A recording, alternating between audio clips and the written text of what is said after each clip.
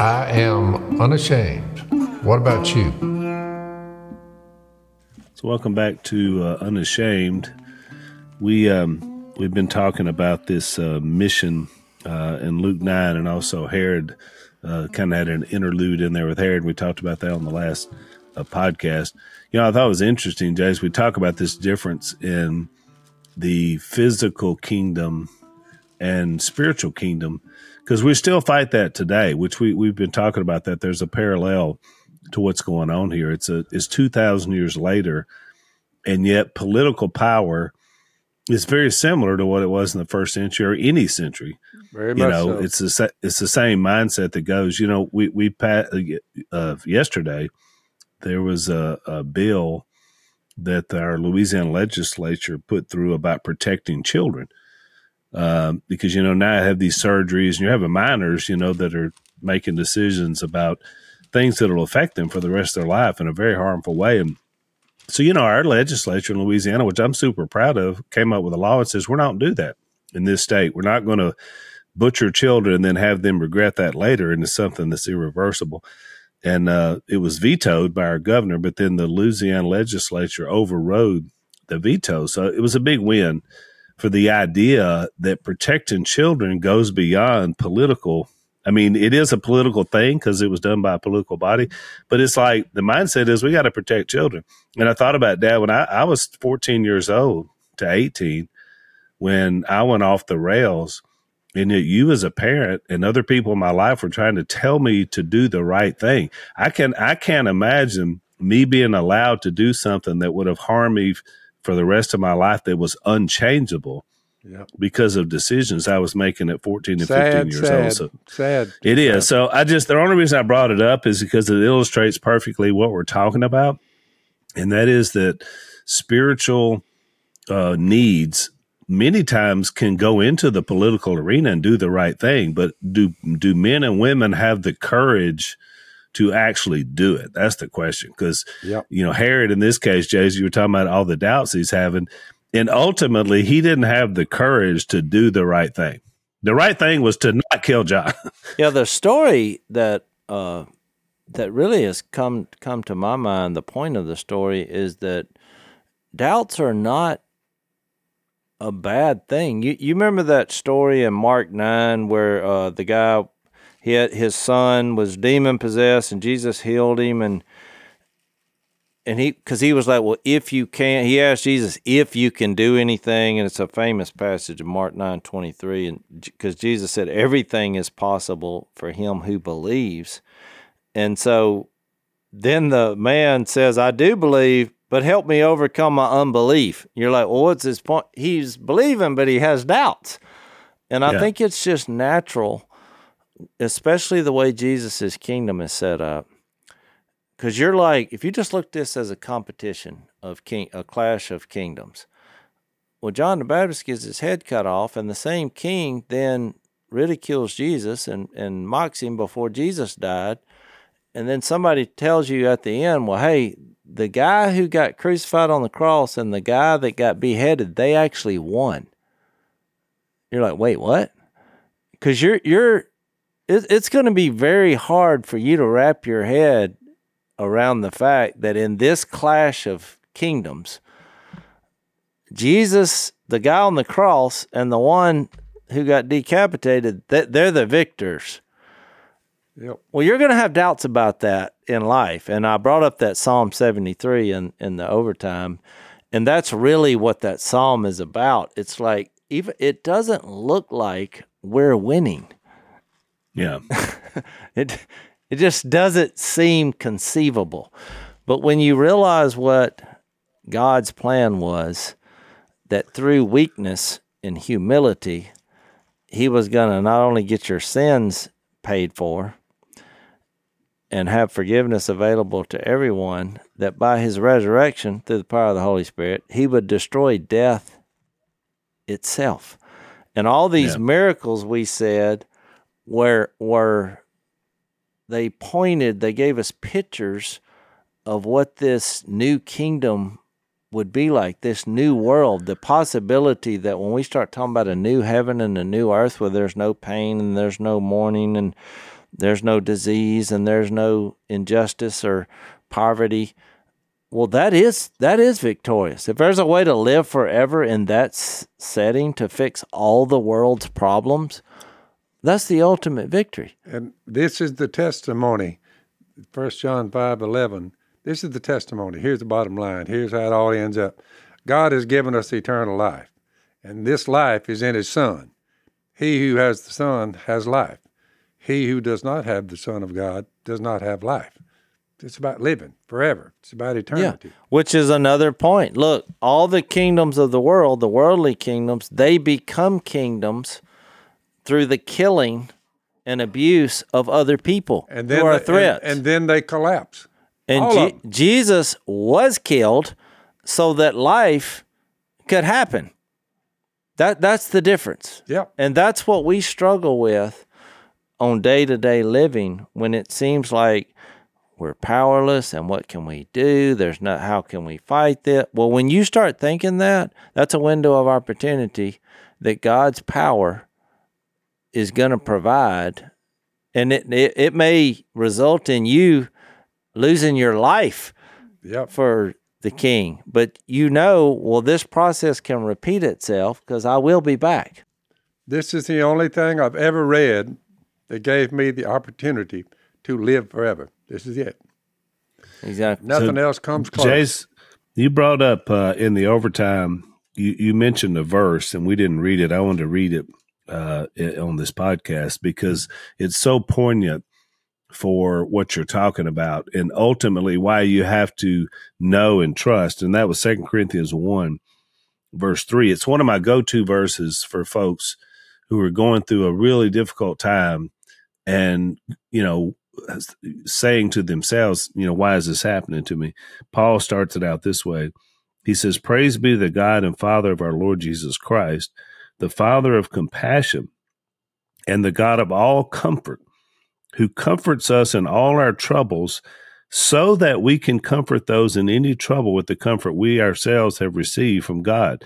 For just as the sufferings of Christ flow over into our lives, so also through Christ our comfort overflows. If we are distressed, it is for your comfort and salvation. If we are comforted, it is for your comfort, which produces in you patient endurance of the same sufferings we suffer. And our hope for you is firm, because we know that just as you share in our sufferings, so you also share in our comfort." Which I think is a powerful passage. No matter what happens to you, you can have confidence. And you're right, the doubts are not the worst thing. They give you hope to know that it's something bigger than yourself. Well, it makes you search. Yeah, it makes you realize the need for other people. We're the body of Christ. We're in this together. When you stump your toe, we all hurt. But you're basically following the plan that Jesus set out. And in this moment in Luke 9, he's just introducing this thought that we're going to go out there like sheep and be chewed up by the wolves. But in that, we realize that God's power works in that. And ultimately, the greatest sign of that was what Jesus did on the cross. That was the path to victory. So when you think about the war of kingdoms and all the strategies, and you just wouldn't think that would have been the way that God would conquer the world. Yeah, comfort's mentioned about 8 times in 5 verses. But what's crazy is he's not saying you're going to be comfortable. It's like you find comfort in the sufferings. Yeah. You find perseverance in the struggle of putting yourself out there in these situations that may not go well. You're right, Jason. It's such an upside down concept because most of the time we would think the only time I'm comforted and am comfortable is when nothing bad is happening to me and everything is perfect and I don't struggle in any way. That's what we would say is we're the most comfortable. And Paul comes along and says, no, it's just the opposite. It's when you're dealing with stuff is when you should realize who God is and who Christ is and why, because you're having availability to now help somebody else because you've been there. That's why I've always thought that people that sometimes have the biggest messes in their lives, but then realize and come to Christ, wind up being some of the greatest ambassadors for the kingdom because they understand. They understand what it means to be cleansed from some terrible. Peace of mind, Al. It gives one comfort, peace of mind. That's comfort right. in that. And it's really They start cursing you, I just grin because I'm thinking, well, go ahead and let it on out, whatever you think, but you got a better story? That's right. And this in Luke 9 that we did on the last podcast really sets up the next thought. And, I told you I heard a couple of sermons by Keller that I really think hits home with this idea of the kingdom that Jesus is introducing, being in total contrast with the kingdom of the world, which is basically elevate myself and justify myself and abuse people on the way to the top, whatever it takes. Yeah. It's me or them. And God has said, oh no, you fall down on the sword, you kneel, you surrender, and they may abuse you, and they may persecute you, and they may kill you. But in the end, that's going to be my way of moving in and my power being expressed through forgiveness, redemption, resurrection, community, forever, a new heaven, a new earth, and the list goes on and on. So he gets to the feeding of the 5,000, which you think, well, what does that have to do with this war of the kingdoms? But you got to look at this big picture mode. And when I read all the accounts and I heard this sermon, it really clicked. A light bulb came on for me in this. By the way, Jays, it's the only miracle that's recorded in all four Gospels. So it's a big deal. And I'm talking about the feeding of the 5,000. It's the only one mentioned in all four, yeah. And I mentioned this last podcast, but let's just stop and time out before I read this. If you were going to try to impress people with a miracle, I mean, you wouldn't do what some people have called a picnic. Look, most people at that meal didn't even realize where the food was coming from. It wasn't the most grandiose miracle that you would come up with. You just took what they had, which was inadequate, which I made the point that all Jesus's miracles pointed to his redemptive work and the way the world should be. It's everything that every politician has ever said he's going to cure. Injustice, poverty, health care. Jesus did it at the snap of his finger. You want a world that looks right, that's perfect? I got the power to do it. And that's why it was an upside-down kingdom. Because he's saying, I'm giving you a picture of the way the world was when it first was created. You had Adam and Eve in the garden, and guess what? Healthcare was fine. They had a tree over in the middle of the garden. There was no pain, suffering, murder. And of course, we know it all went wrong, and that's why Jesus came to make it all right again. But so he's giving you a picture of what it was and what it can be. I mean, if you can do it here in a 3-year village by village, city by city process, well, you can do it for the whole world. It's been here for 2,000 years and is still here. Exactly. That's a long time, Jay. So these miracles are pointing that. So if you have that in your mind, why would he do this miracle? And that's what I wanted you to really think about before we read it. What is the redemptive story that is being portrayed in breaking some bread and giving it to some people? And basically out of a Happy Meal. Let's take our first break. So, Dad, I don't know if you remember this or not, but I was about 14, I think, and you had graciously allowed me and a couple of my buddies to use your shotguns, some Browning 16 gauges, as I recall, that had been in our family for many years. And we went out and we were shooting some doves, I think, and who knows what else, probably some road signs out that way. And it was raining and got muddy, and so I got some mud in the barrel, didn't realize it, and the shot, I thought something was wrong with the shell, but I realized that I had put a bubble on your barrel because my barrel wasn't clean. Do you remember when that happened? Yeah, I remember. The speech was pretty short and to the point. It was. You were very angry. I remember that. I sent the barrel off and to have it fixed. That's that mud in the end of the barrel. Exactly. So what I needed was one of our sponsors and good friends, Barrel Buddy. If I'd have had their product and been able to keep that clean, even in the field, and that's where these guys discovered it. They were out in the muddy field one day and thought, we need a better way to clean our barrel, and so they came up with these polymers that go into the cylinder. They make sure all the stuff is out of there, including the mud, so that you don't get that bubble gun barrel that I got when I was 15. So be a responsible gun owner. Check out this product. We love it. BarrelBuddy.com. BARREL Buddy.com is where you go to get it.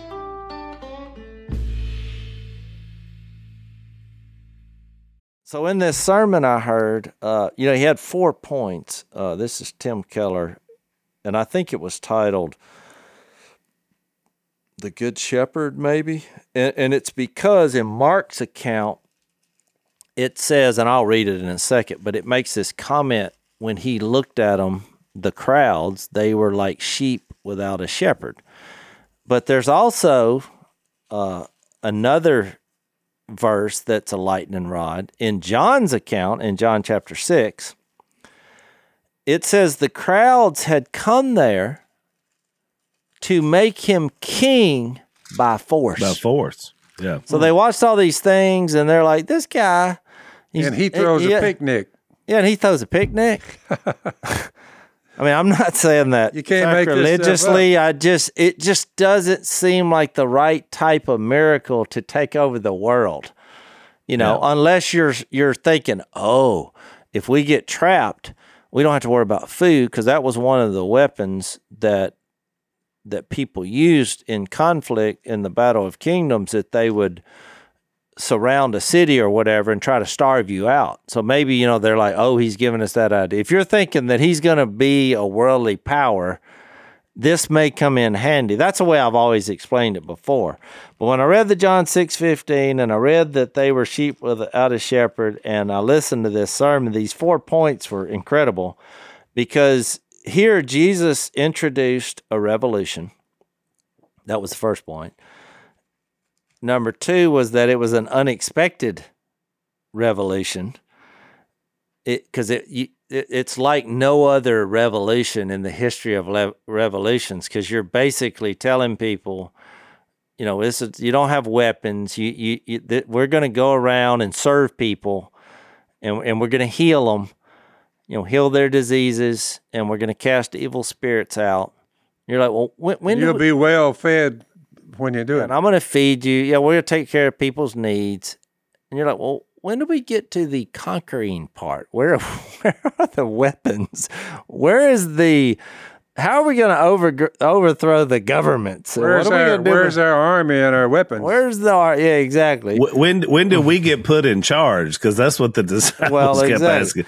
So then the third point is it was led by impossible, unqualified, inadequate revolutionaries, because they don't even understand what's happening. You would think if you're going to lead a revolution, you're going to have to get your key advisors. Where's the firepower? On the same page. They didn't even understand what's going on. And in fact, which is the last point, and it was conquered by an incredible revolutionary act. And what's ironic is when the revolutionary act finally happens at the end, all the inadequate revolutionaries, they all run. And Miss Kay, being the little redneck woman I'm married to and your mother, she did say, if you feed them, they will come.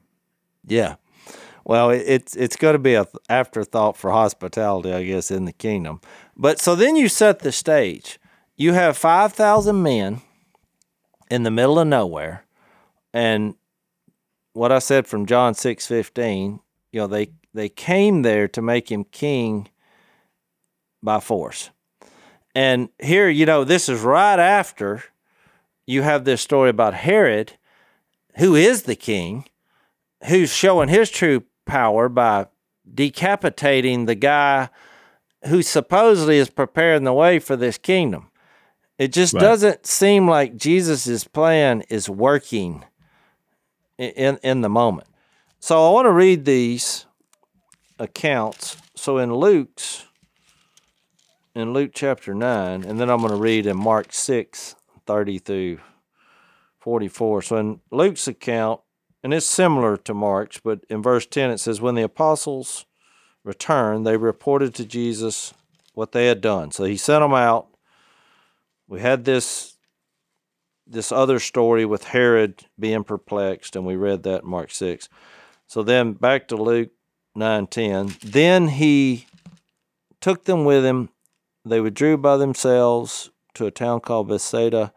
The crowds learned about it and followed him. He welcomed them. He spoke to them. Here it is again about the kingdom of God. Verse 12, late in the afternoon, the 12 came and said, send the crowd away so that they can go to the surrounding village and countryside and find food and lodging, because we're here in a remote place. And which, by the way, Jace, that's kind of a sign of your inadequate revolutionaries, because here you've got an army building. You say, send them home. We can't. we can't feed them. We can't, Keller had a funny illustration. He said, this is like they threw together a conference, out in the middle of nowhere. And, we have a pretty good speaker here, Jesus Christ himself. And lunch is, because we've all done these conferences, Al. And, lunch is a problem. So it's like, and usually what they'll do is they'll have this, 9 o'clock we have this speaking, 10 o'clock we have worship, then we have another speaker. And then you get lunch. You're on your own. Lunch, you're on your own, which is what they did.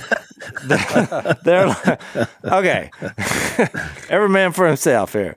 And so Jesus uses that in to show their inadequacy, and that is a redemption picture that he's given here, because he replied, well, you give them something to eat. Well, they answered with the inadequate, point 3 on this. This is led by inadequate revolutionaries.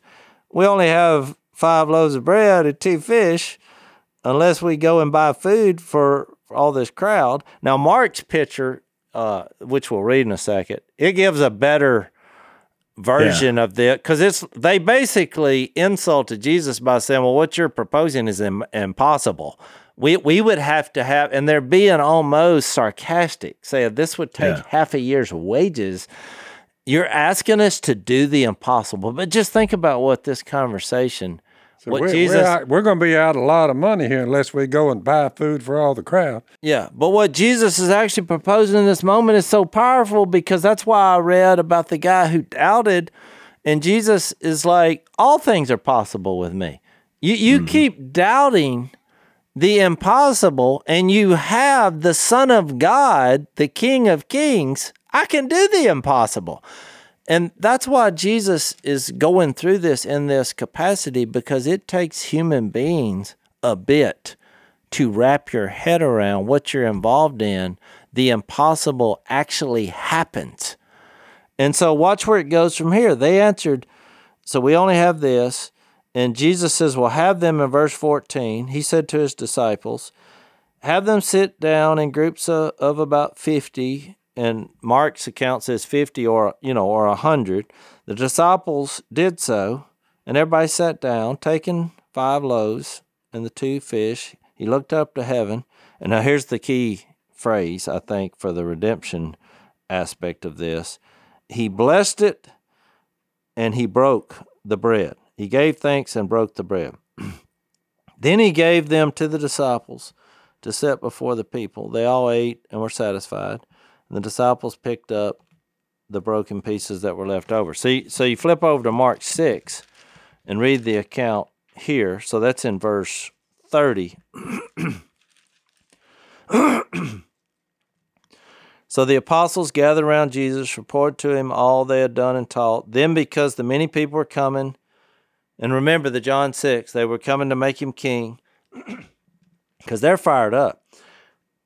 He said, come with me by yourselves to a quiet place and get some rest. So they went away by themselves in a boat to a solitary place. But many saw them leaving, recognized them, and ran on foot from all the towns and got there ahead of them. And, when I went to Israel, you could really see how this could happen. There's really no way to hide. You can see all the way across. You can see for miles. So that's why that seems like, well, how were they seeing him? But they could see that. Also, Jace, the disciples now, because he sent them out on this little sortie. Now they're known as well. So everybody's like running after them because now we went from just one known to 13 known. So you see the expansion of the movement. And I love this next verse, which is why I wanted to read Mark's account in verse 34. When Jesus landed and saw such a large crowd, he had compassion on them because they were sheep without a shepherd. So he began teaching them many things. And I want to stop that there because a point Keller made, which I had never noticed before, is there's the revolutionary aspect. He went to Numbers 27, and I'll just give you a thumbnail of it, because when Moses was called to lead the Israelites out of bondage, at God's request, well, this was a political move. This was a revolutionary move, and he used the same phrase here in this political move, and you can read it on your own and get the whole context. Where are your numbers? Numbers 27, verse 15. Hang on, Jace, before you read that, let's take another break. So, Jace, when you think about organs, most people think heart, right? I mean, that's probably everybody says, your heart's your most important organ. Would that be a fair statement? They'll point to their pump and say, I feed it right here. They're pointing to the wrong thing. There is a biblical heart, right? There's a biblical heart, yeah. So I tell you what, nobody hardly talks about. Nobody talks romancing the liver, right? You don't hear much about the liver. Jace has a verse in Psalms about the liver. You don't want to pierce your liver. We found it from the Bible. That's bad. That's a bad thing.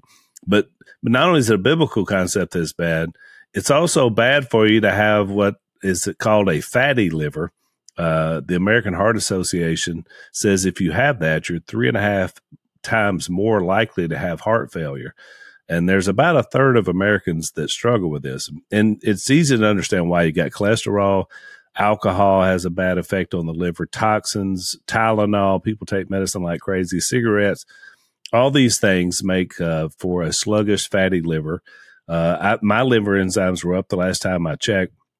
So we have a product that is sponsoring the podcast called Liver Health Formula. And I began taking this product. I took it for, 2 months before I retook my numbers, and my numbers are back perfectly in line. So this product works. I can tell you that from personal experience. When you get it, they're going to give you a free bottle of blood sugar formula, which I took as well, that helps reduce your sugar cravings and helps you to lose some weight. So try Liver Health Formula by going to getliverhelp.com/unashamed, and you're going to get that free gift of the blood sugar formula. That's getliverhelp.com/unashamed.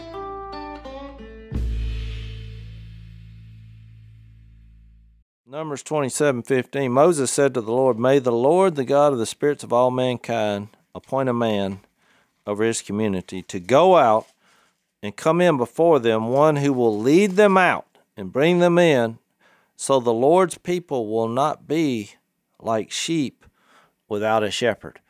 And so, when you later on, and because I'm saying we're trying to get this picture of redemption, that there was a shadow of this that goes all the way back to the Israelites being freed and liberated. And when you get to things like Hebrews 2 and 3 that talks about Jesus, the reason he's superior to Moses, because in this, and I'll go ahead and before I read it and cut to the end, in this, by Jesus taking this bread, he's given them a picture that when you realize that Jesus is the bread of life, when he became broken and people participated in that, well, what was going to happen? He was going to liberate us from the bondage of our own sins, and it was a better liberation. It's a better kingdom. It's a better dwelling for humanity, which is where we're going in that. But I wanted to point that out. So I want to mention one thing, Jess, before you read that. There's an instance in 2 Kings chapter 4, verse 42, that may have been in the minds of some of these people as well, where Elisha, the prophet, fed a whole army with 20 loaves and some heads of grain.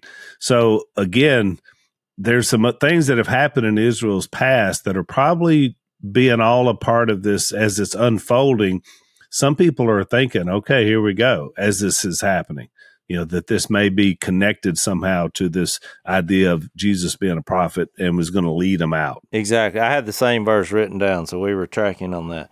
And I think they would have been familiar with that. And now the kingdom that was predicted, Jesus is now saying, this is happening.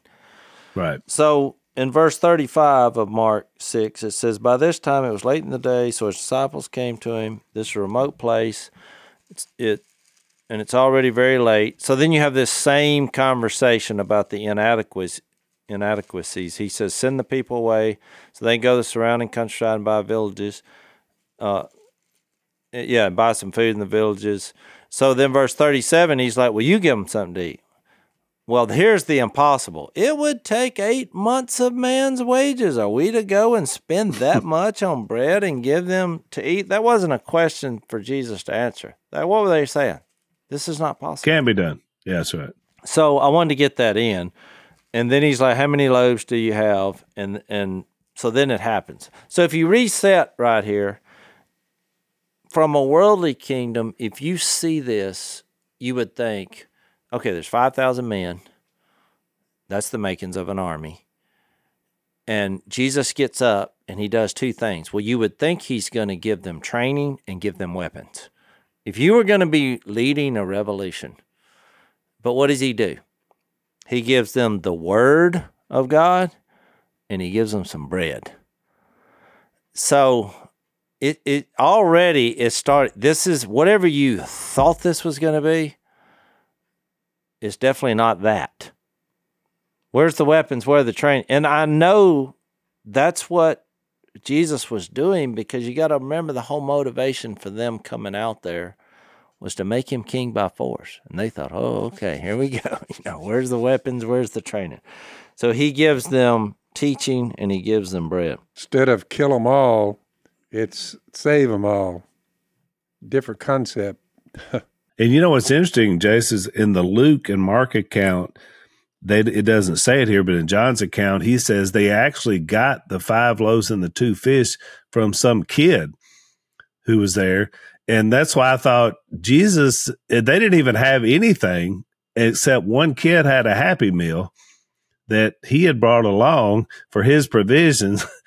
And Jesus took the Happy Meal and fed about anywhere from 10 to 12,000 people. Because once you throw in the women and kids, that's what you got here. Exactly. But this would become the makings of the gospel. I mean, the whole John's account with this, Jesus, I am the bread of the life, and the idea about being broken. Yep. And when you remember when, I think I wrote it down somewhere, when Jesus at the Last Supper, he did the same thing that he did here. He blessed it, and he said, this is my body to be broken. He gave thanks, and he was setting that precedent. Well, you see early on here, which was an incredible miracle. I mean, it doesn't look like something that's that impressive, and most people probably didn't notice. They just assumed, man, I don't know where they're getting this bread. I mean, you're just not thinking. They just thought somebody took care of it. But he's given them a greater principle, because when you think about a loaf of bread, you can't eat it unless it's broken. You take a big loaf, and y'all have seen, homemade bread, you take that has the hard outside.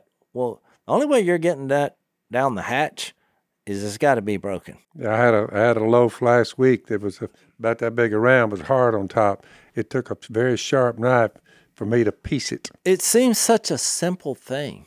But when you really think about what he was showing them and showing the aspects of his disciples who have doubts, obviously, they think this whole thing is ridiculous. And then they're seeing the miracle. And as spectacular as it was, you would think they would be jumping up and down. It's just like they didn't grasp it, because it just doesn't have the point that we're all gathered here. Where are the weapons? Yeah, where's the grub? It just doesn't seem to fit any narrative. And just to pause and say, for someone who doesn't believe in God, to think that you're going to invent this out of thin air, this type of story and this type of concept. Why would it be mentioned in all four Gospels? And it's what a concept. It just defies all logic that this is going to be the way to save humanity in something like this. You make an interesting point. Let's take another break.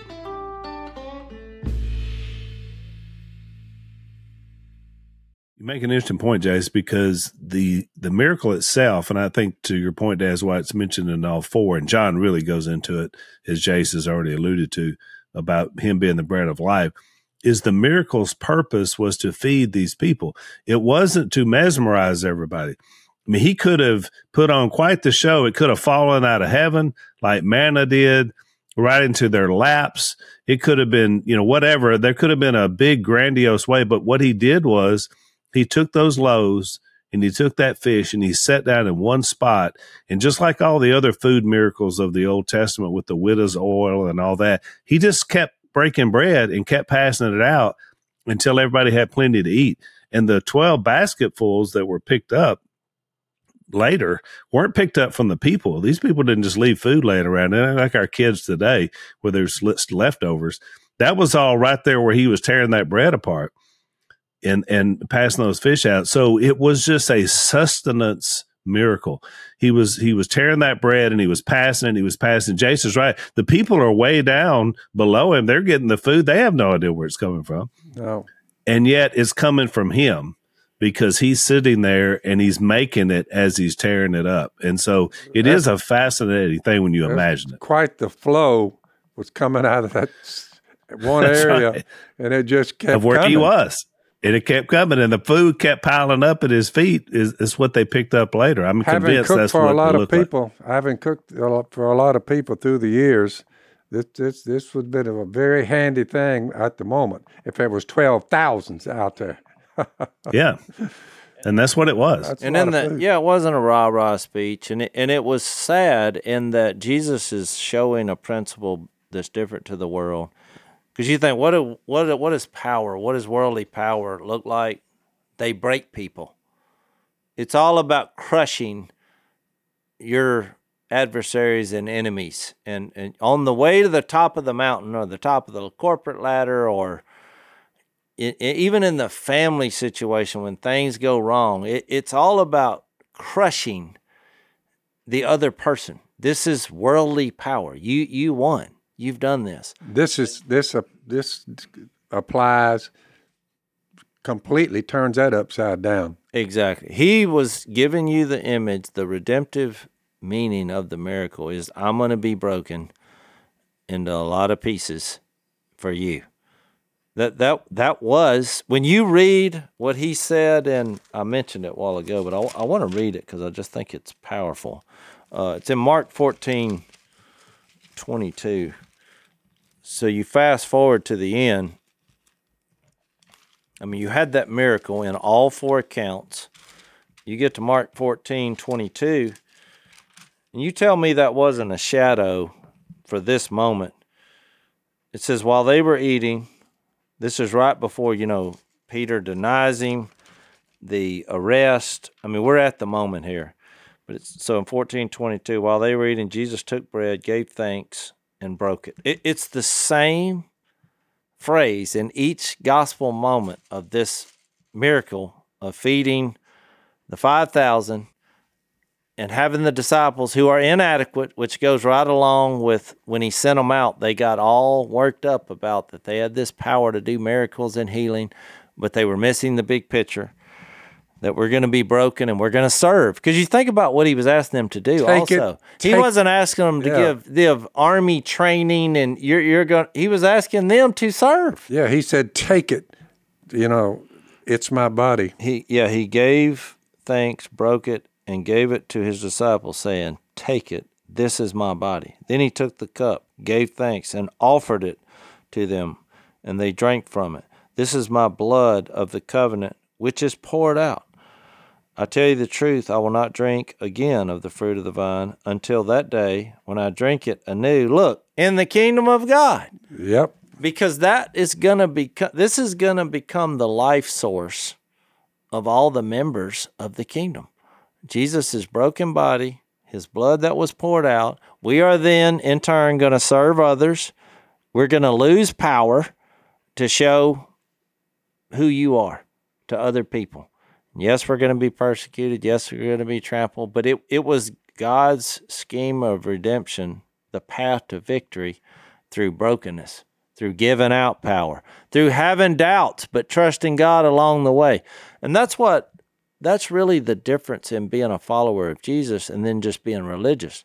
You know, if you're just religious and you think that somehow you can become good enough to get God's, assurance that, oh, you've pleased me on how good you are, you're looking at it wrong. That produces self-righteousness. Yep. And so in the world's way just produces selfish ambition, and you see it every day. I mean, they're just like, whoever's in your way, run over them on your way. So I'm certainly not going to take time to feed them. So that's why this is different, and that's why the religious leaders struggle with this, because it's hard to be that vulnerable.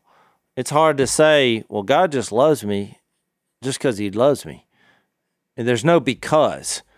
And he proved it by what he did on the cross and the resurrection, and he was broken. So that should motivate me now to be vulnerable and to admit my failures and my weaknesses. And so then that's how we have the humble spirit to give our lives to other people, because that's what Jesus, he showed us how to do it. And then the fact that he's going to give us his Holy Spirit to allow that to happen. So you're basically becoming him 2,000 years later in the way you function. It's a wild story. It's a different kind of power. It's a different kind of lifestyle. It's hard to understand. It doesn't look right from the world's view, because we're the ones that look like the weak and the crushed and nothing to offer and the craziness, which now it all makes sense when you go back to how he outlined in Luke 6 about being poor and being hungry and what was the other things? Being insulted, and you were thirsty and you were being persecuted. You're weeping. You're like, well, where's the fun in that? Where's the victory in all that? But you realize that God's plan is about being poured out for other people, to have these doubts that come up, and then you seek, you search, you hunger, you thirst. I wrote down in that light, there was an atheist who made this quote. I can't pronounce his name, so I tried to write it down, but I just don't even know how to pronounce it. But the quote, I don't feel bad about giving an atheist credit for anything, really, but it said, he had this famous quote that says, that God does not exist, I cannot deny, because he was an atheist. But then he says, but that my whole soul and being cries out for God, I cannot forget. And it's this idea of hungering for a God that we all have. I mean, you look around on the planet, even if you deny God, there's still a place in your heart that realizes we need a God. And so the reason why people can't see it, because it came in this manner. And it's just not what religion teaches. It's not what the world teaches.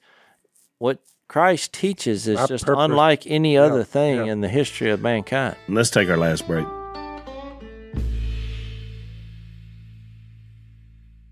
There's also an interesting leadership principle that's here, if you think about it. Remember, this whole episode started, Jace, when they retreat. They went on this exciting mission trip. They come back. They're fired up. Jesus has a little retreat setting, and they're getting to tell their experiences, but the crowd has followed them. And so Jesus breaks up the retreat to now do an advance, which there's a great leadership principle in that, by the way. You don't want to be retreating all the time. You want to be advancing the kingdom. So he goes out and he gets into this situation, and he's showing not only that he can feed the people, but he's showing the disciples about this power, as you mentioned. And here's what's interesting. It took me back to remember in John 21, when Jesus told Peter after he was restored 3 times, what did he tell him? Feed my sheep. And of course, he didn't mean food. He was talking about feed my sheep spiritually. This is going to be your role from now on. But that had to go back to the same principle of who he is. And when they picked up that leftover food, I don't think it was any accident that there were 12 basketfuls. And when you say basket, I researched that word. It was basically a little, what we would call a lunch bucket or a little travel bag that would hold about 2 or 3 days worth of food, is what the baskets were. Is it any accident that there were 12 baskets picked up and there were 12 disciples? And so out of this miracle to feed the sheep there that day, the 12,000 plus, however many it was, there was just enough left over for the 12 disciples to have with them for the next 2 or 3 days. And I think the leadership principle is, if you feed my sheep, you will be fed. And so the idea is, sometimes we as leaders want to back up and shrink back, but you always have to feed the sheep. And out of that feeding, you then will get fed.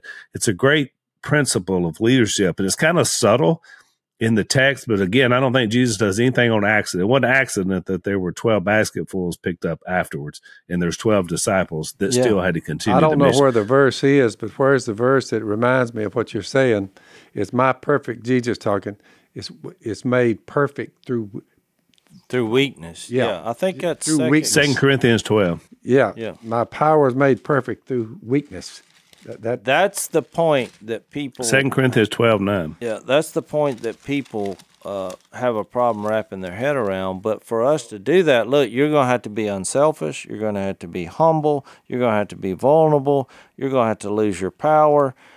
And so that's what Jesus was offering, which all those things he did for us. But then it produces people who are givers and not takers. They're forgivers, not trying to avenge. Yeah. You see the contrast of the kingdoms. I think we should read that in 2 Corinthians. That's a good point. Yeah, 2 Corinthians 12:9 says, because Paul was struggling, you had this messenger of Satan that was tormenting him. And he said, my grace is sufficient for you, for my power is made perfect in weakness, because he wouldn't remove the hardship. And that is what people have the hardest time getting over. But he goes on to say in 2 Corinthians 13, in verse, like the second part of verse 2, when it says, on my return I will not spare those who sinned earlier or any of the others, because they had a lot of sin in the church, and he was confronting them about it. And just, I think this makes perfect sense with where we're at in Luke, because he was sending them out.